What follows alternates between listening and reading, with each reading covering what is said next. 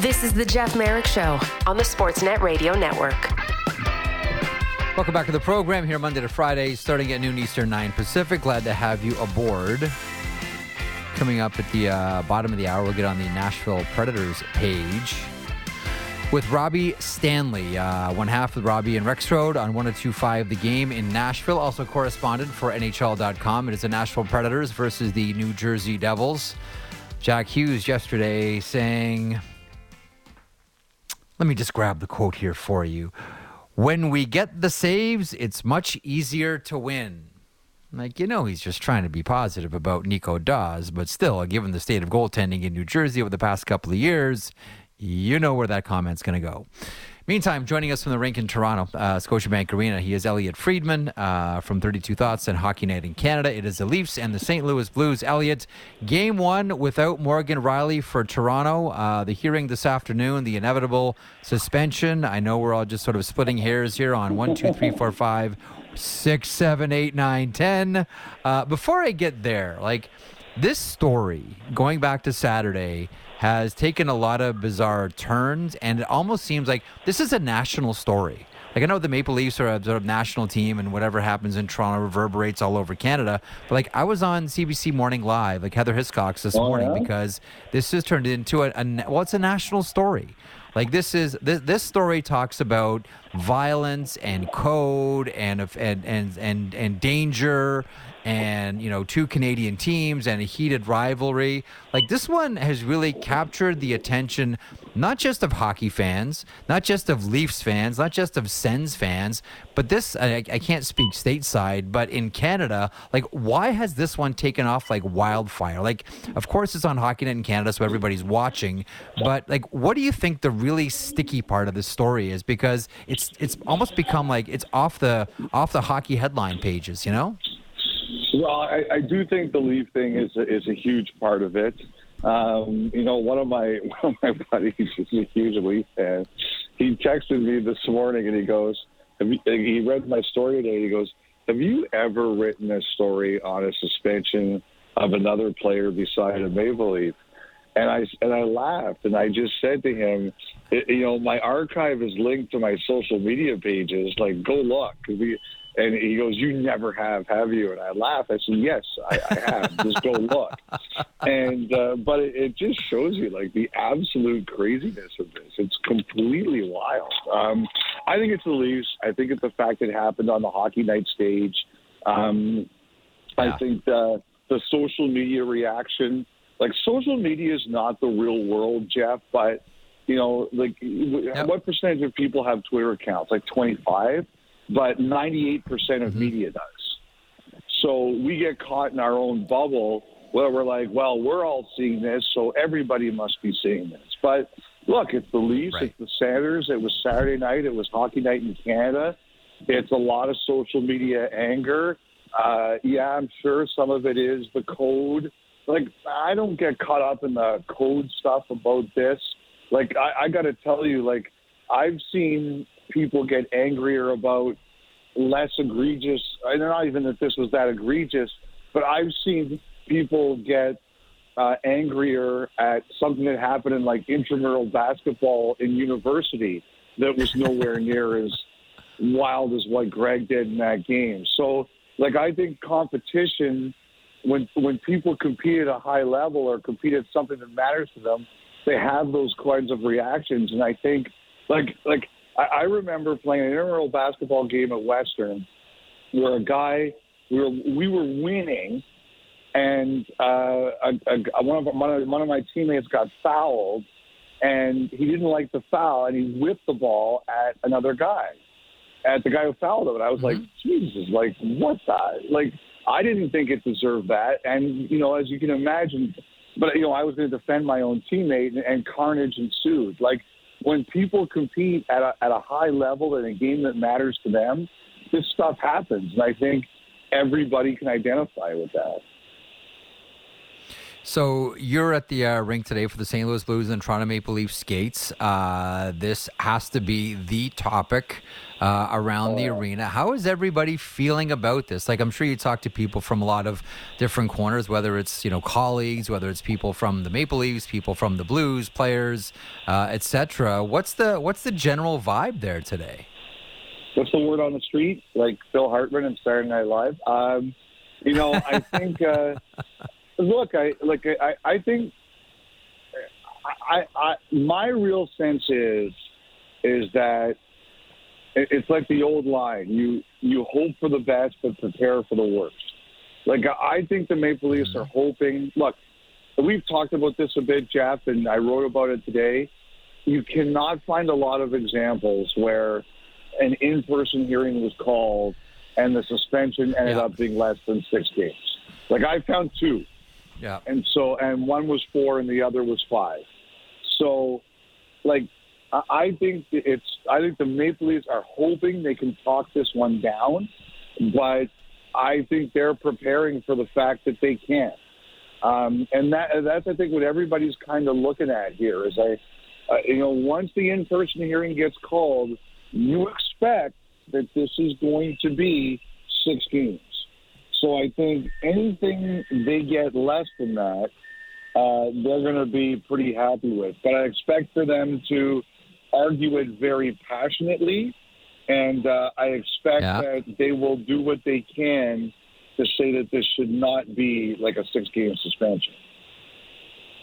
I was one of the questions I had for you is, what do you consider to be a win in this one for the Toronto Maple Leafs? Because all you can do is try to mitigate the damage. So massive win. Anything 5 is a massive win. 4 is a massive win. Yeah. I think if they get it down to 4, it's a massive win for them. Like, I don't know how they could be like if you get it down to 4, you just start thanking your deity for getting you in that situation. You wrote about this one a little bit in your piece about Morgan Rielly, and that is the idea of precedent. And we opened up this conversation by talking about this happening on the biggest stage. This happens on Hockey Night in Canada, Saturday night. Everybody has seen it. Everybody has weighed in, either on social media or to their dog on a walk. Everybody's got a thought about this one, what it means. Is there any chance, considering everybody has an interest for whatever reason in this suspension, and I do believe that some people just watch sports to be outraged, and those people are they're ready to be outraged, just ready to hit send on the outrage tweets. Do you think, Elliotte, in any way the NHL might be looking at this, the Department of Player Safety, and saying, this is our chance to set a new precedent for this type of behavior? I have wondered about that. I think it's a very good question. I think that's kind of like the one thing that I really haven't explored. That may be what we're talking about here, is changing the precedent from what we were used to in the past. Like the thing I really feel that the league doesn't like about this is that it happened after the play was over. And I think that they do want to create a situation where there's an understanding that after the play, like whistle to whistle is one thing. And if you take a look at the hardest cross-checking suspensions, they happen during play. Like Perron's was, well, actually, you know what? I should double check that. I can't remember if the play was still going or he did it after. But like they're very clear about they want play to be whistle to whistle. They don't want injuries after the play is over. So I do think that point you make is a very legitimate point. Yes. So the other thing that I've wondered about, and like this has popped up all over social media, like almost right away Saturday night, you look at trending topics. Again, I agree, Twitter is not the ultimate arbitrator, and this isn't the reflection of society. But right away, Dale Hunter starts trending, and Dale Hunter's been trending since Saturday night, off and on. Yeah. And it's about the Pierre Turgeon hit in '87.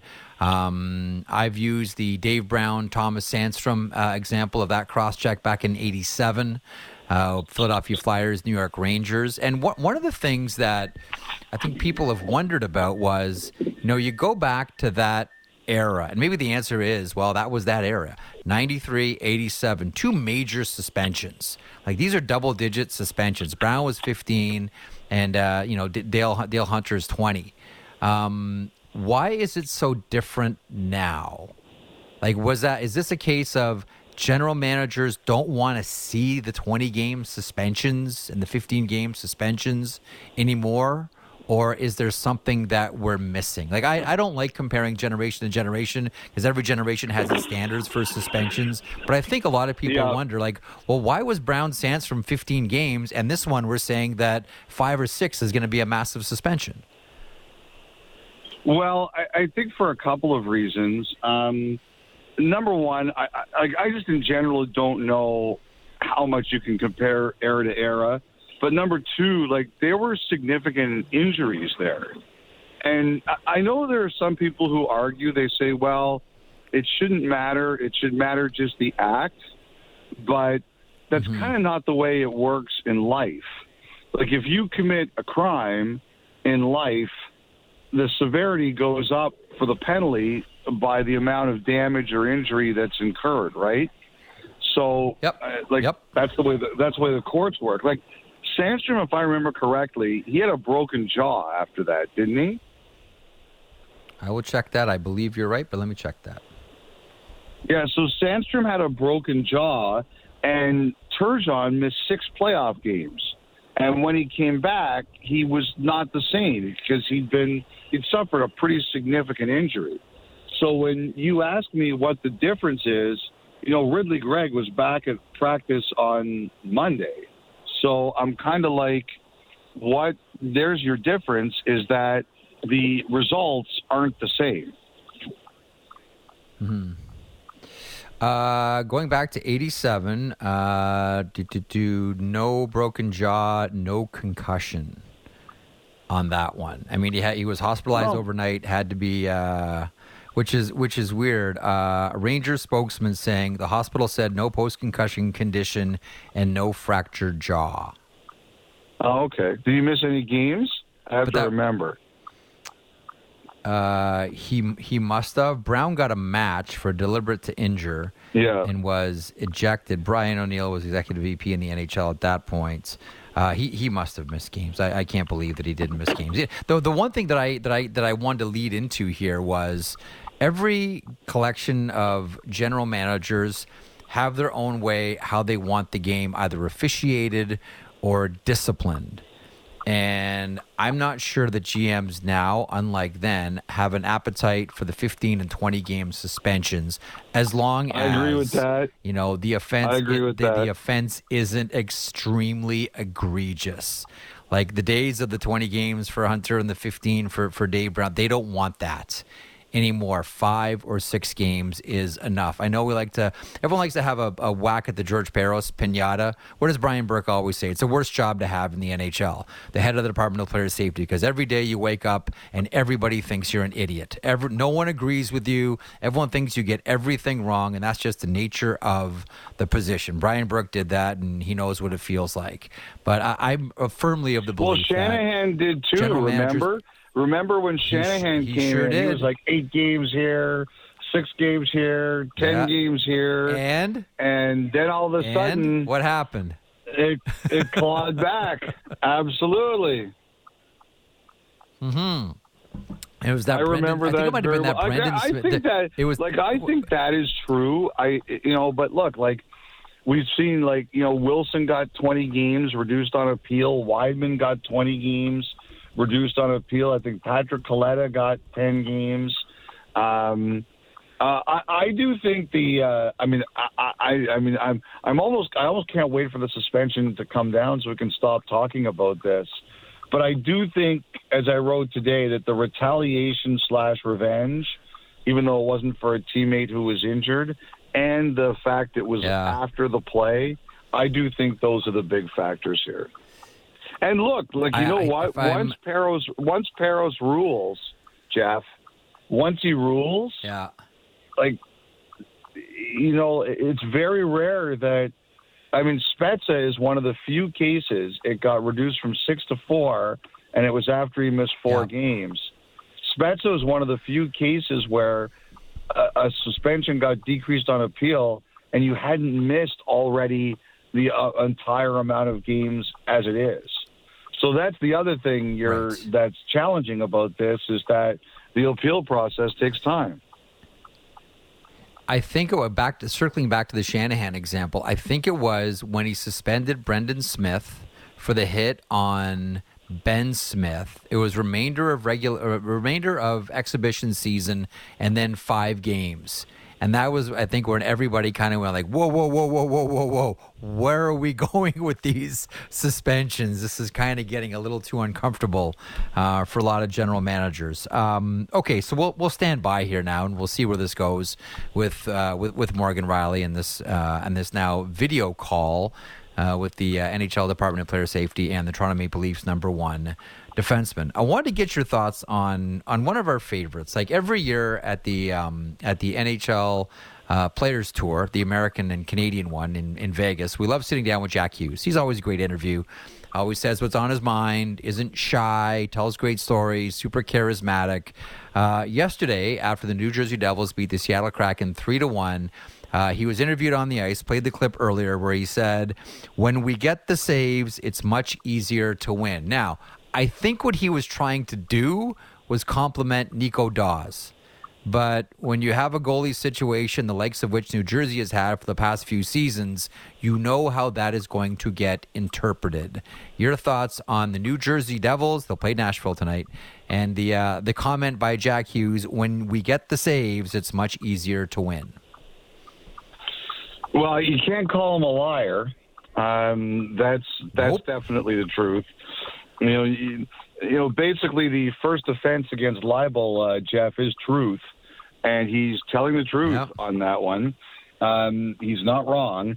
I don't have any, my whole thing is we rip hockey players for saying they're boring. If you're going to criticize them about that, you can't rip them for telling the truth. Now, the goalies may not like hearing it, but, I'm not going to take an issue with it. Look, I think all the players on the Devils, if they didn't know about it before, and I think some of them did, they all know now that they were pretty close to getting Jacob Markstrom. And so, at the very least, those players know the Devils are engaged on trying to get a goalie. And I think it's likely one with term. I've written and said I'm not sure that a guy without term makes any sense for them. But I don't think they've given up on the playoffs yet. So they may not agree with my thinking there. But I do believe that their preference is to get a goalie with term. So I don't think that this is over yet. And I don't think that put it this way. The facts being what they are, I don't think the organization disagrees with Hughes on this one. Yes. I wondered off the top of the show about Jacob Markstrom, who, by the way, was outstanding last night in that game with the New York Rangers on Rogers Monday Night Hockey. Both him and Shesterkin were fantastic in that game. I want to get to the Rangers here in a second with you here. But also the other goaltender that you and I have talked about before that I wonder about, and he plays with Nashville, and you've made the point that Yaroslav Askarov is right there and ready for that next jump, much like Dustin Wolf is with the Calgary Flames. That's why we'll marry the situation of Jacob Markstrom with that of UC Saros. And teams that need net minding include the Kings and the Canes and. I know we've talked about him before, but if Markstrom is in play, does that mean that Saros is in play as well? Well, I just think there's been enough noise out there to believe that Nashville is considering it. Like they're not, they're not writing off the idea that they would do it. Nashville is looking for offense. That's the thing for them. They're looking for a high-end offensive player. And, this is just me talking out of my, just spitballing. And But like I've wondered about a guy like Natchez, and like I was doing my Nashville radio hit last week, and that was the first guy out of my head. Is that because I think Carolina is going to have a challenge getting an extension done with him after this season. Yeah. So like that to me is one that just on paper I could look at it and says it's a need for both teams. Not saying it's going to happen, but it makes sense. Look, if New Jersey's looking at Markstrom, they're probably looking at guys like Saros too. LA has got to be another team looking at that. So, like, basically what's happening here is, at the very least, the Predators are sending signals that this is not something they're going to refuse to discuss. And what that says to me is that they're looking at long-term because Saros needs an extension after this season, and they're not sure whatever it's going to cost that they're going to do. So, I think that that's kind of where we are here is his name is out there. If they want offensive players in return, but it's going to cost you. Like I'll say this, like one guy who would seem to make some sense for me for Nashville in LA is Kaliev, right? Like he's not playing. Yep. Nashville already took a player off waivers, Fujimo, from LA this year. Like that makes sense to me that maybe that's the kind of guy that the Predators would look at. But you're not making a Saros for Kaliev trade. Like there's a lot more to it than that. Yes, there are some young defensemen on the on that Los Angeles Kings squad that if that ends up going that way, I would imagine would be part of that deal. Sticking with Nashville, really quick, and I do wonder about the Edmonton Oilers, and here's how I'll phrase it.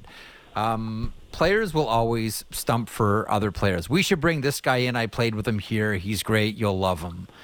Do you think the Oilers, because earlier on this season they were, do you think that they're still in the goalie market? And I can't help but thinking that, I don't know that, Connor McDavid goes to Ken Holland and says, go get this guy, or Leon Draisaitl says that, or in this case, Matthias Ekholm, who would know UC Saros, obviously going back to the Nashville days. Yeah, you know what? I don't necessarily think that's wrong, but you've already got Skinner. I mean, I guess, you could always say you can never have great enough goaltending, but are you doing that, Jeff? Like, to me, I think know. You're going to get... I just don't know if they feel comfortable enough that Skinner is the guy. Because, listen, this is beginning of the season was cup or bust, and that's back for the Edmonton Oilers, despite the last couple of games. I don't know if they see Stu Skinner as that guy in this go-for-it year. I don't know. I just wonder. I don't know. He's just won a lot of games in a row, Jeff. Tough crowd. I know it's tough crowd, but Stanley Cup, right? We'll see. I just that's one thing that I do still the other thing about. Too is like multiple things that they can do. I think they're going to look for another forward. I think they're considering what they're going to do on their blue line. Like, are you going to do goaltending too? Like, how do you prioritize all this stuff? Like, to me right now, I'm not convinced that goaltending, like Pickard at least has given them a chance. He's been very good. Yeah. So, like, to me, do you need goaltending as much as you need a D? Do you need goaltending as much as you need another forward? So how are you prioritizing this? What I wonder about there is, what are the prices? That's the one thing that I wonder about. We would love to do this with our blue line, but we can't pay this price. But we can pay this price for a goaltender, or we want to do this for our bottom six, but we don't like that price, but we can do this for a goaltender. You know what I mean? Like, I think obviously there's a lot of variables to all of it. I just can't help but wonder if it all comes down to what the cost of all of it is. Yeah, I think that's fair, true. Like what's the cost benefit analysis? Like, what you're going to have to pay. Do you really feel you're getting bang for what you're paying? Okay, sticking with goaltenders, one more goaltending point here. Shesterkin versus Markstrom. That was awesome last night. Like, it's a 1-0 game. Jimmy Vesey scores the empty netter. So essentially, it's a 1-0 game. Could have been 2-0 because Shesterkin tried to score in the empty net, which was beautiful. And Elliotte, they're chanting his name at MSG again. They love him. He played great against the Hawks. He played awesome last night against the Calgary Flames. I think it was you that said that Jonathan Quick was the new number 1 in New York, and it wasn't me that said that. And boy, you sure are eating your words today, Elliotte Friedman. What are you talking about? How many commercials do you want of me this year? That was me that was saying that Jonathan Quick is the new number 1. Everybody knows that. He looked great last night, Freeze. Like, if the Rangers... Remember we talked about All-Star and his All-Star performance, and it's like, well, I wonder if that can help turn the season around for him. Like, good on Jonathan Quick. And it did seem like for the longest time that team was really comfortable playing in front of Jonathan Quick. But I don't know, man. Watching the Chicago game and watching the Calgary game, I know it's only 2 games here, but, man, it looks like Shesterkin is back. And if he is back, look out, New York Rangers. Yeah, I agree with that. And to me, he's still their number 1 goalie. I didn't watch last night, the full game. I took my son to see Wemby, and who's very impressive, by the way. But I watched the highlights and a few of the shifts, and those goalies were both great. To me, when I look at that division, I think that is why the Rangers are the best team, because they have the best goaltending. Like, if you were to take a look at who's the second best goalie in that division, excuse me, it's probably Jari. Sorokin. Oh, Sorokin, yeah, you're right. Excuse me. You're right. You're right. I just do that. I made a mistake. It's Shesterkin, it's Sorokin, and then it's Jari. But there's a lot of teams there that they aren't even in the same stratosphere of what the Rangers have. And that's why I think they're the best team. But that guy's got to be going. And hopefully for the Rangers and their fans, last night was, okay, he's going again. He looks great. Okay, let me end on this one. Alex Pietrangelo, 1,000 games last night, albeit in a losing cause. The Wild win 5-3. Joel Eriksson with a pair of goals. Matt Boldy was great. Marco Rossi was great. Brock Faber was great. Like, all of a sudden now the Minnesota Wild are starting to string together a couple of wins. Beating the Penguins on Friday was a huge emotional game for the team and for Marc-Andre Fleury as well. But just a thought on Alex Pietrangelo here. He's won the Stanley Cup a couple of times. He's a rock. I thought his post-game comments afterwards about how, what he's going to think about. Well, he's going to think about the loss after game number 1,000. Like, he's still very much a player, and it's game in. And, I'm living, game by game. And I feel the way that I felt after the end of my very last game. So I get all that. Just to have a thought on Alex Pietrangelo, 1,000 games. Brad Marchand's hitting 1,000 games tonight in the Tampa-Boston game. But a thought on Pietrangelo, 1,000 games in the NHL. Well, he's going to the Hall of Fame, right? 2 Stanley Cups, maybe more to come. Olympic gold medal, World Cup gold medal. Also, the fact that him leaving St. Louis changed the course of that franchise. That's some of the things that I often think about when it comes to a player's impact. When you leave a team, what happens to it?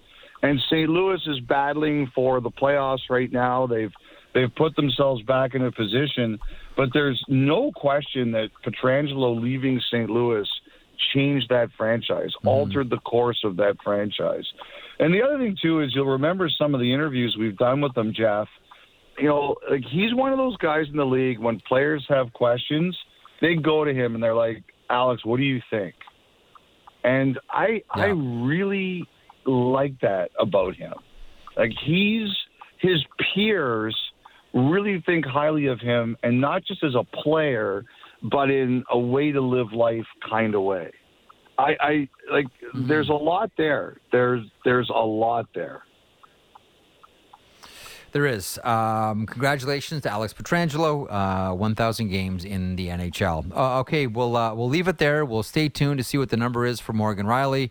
And we tuned in tonight for the Maple Leafs facing off against the St. Louis Blues. One of 11 games on the board around the NHL. Igor Shesterkin is back, and the NHL, after All-Star weird bye weeks last week, is very much back as well with 11 games this evening. Thanks so much for each. We'll talk to you tomorrow.